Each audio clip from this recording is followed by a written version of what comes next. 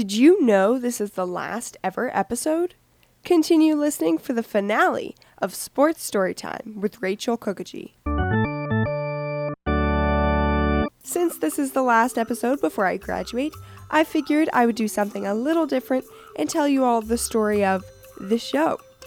Let's go back to the 2019-2020 school year. If you couldn't already tell, I'm a big hockey fan. And if you've been tuning into Radio Free Hillsdale long enough, you may remember I used to host a hockey talk show called Coast to Coast with my friend Zach Niebold. Well, 2 years ago when everyone had to do school remotely because of COVID lockdowns, Zach and I had a hard time recording together. And it was really hard to discuss current events, seeing as professional hockey wasn't happening. So I decided to talk about something in the world of hockey that wasn't dependent on a current season: the history. I always like anecdotes about the people behind the sport, and I like humor, so I tried my hand at telling the funny stories in hockey history. Now, I obviously don't have my own recording studio back home in Tennessee, so the first few episodes, the audio quality was the best my little laptop mic could do.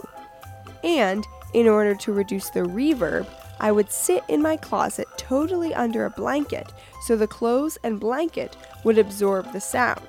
So if anybody were to open the closet door, they would just find a blanket mountain with Rachel and her laptop under it. And it took me forever to edit the pilot because I was teaching myself how to use sound bites. But it was a fun time, a good project for COVID.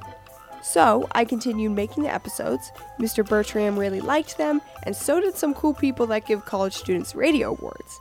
So I kept it up the following 2 years back on campus, and here we are.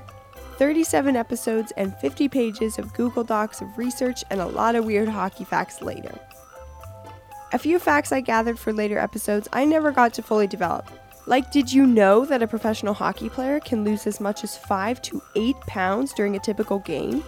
Or that hockey used to be 2 30-minute periods, but it was changed to 3 20-minute periods so that they could sell more concessions?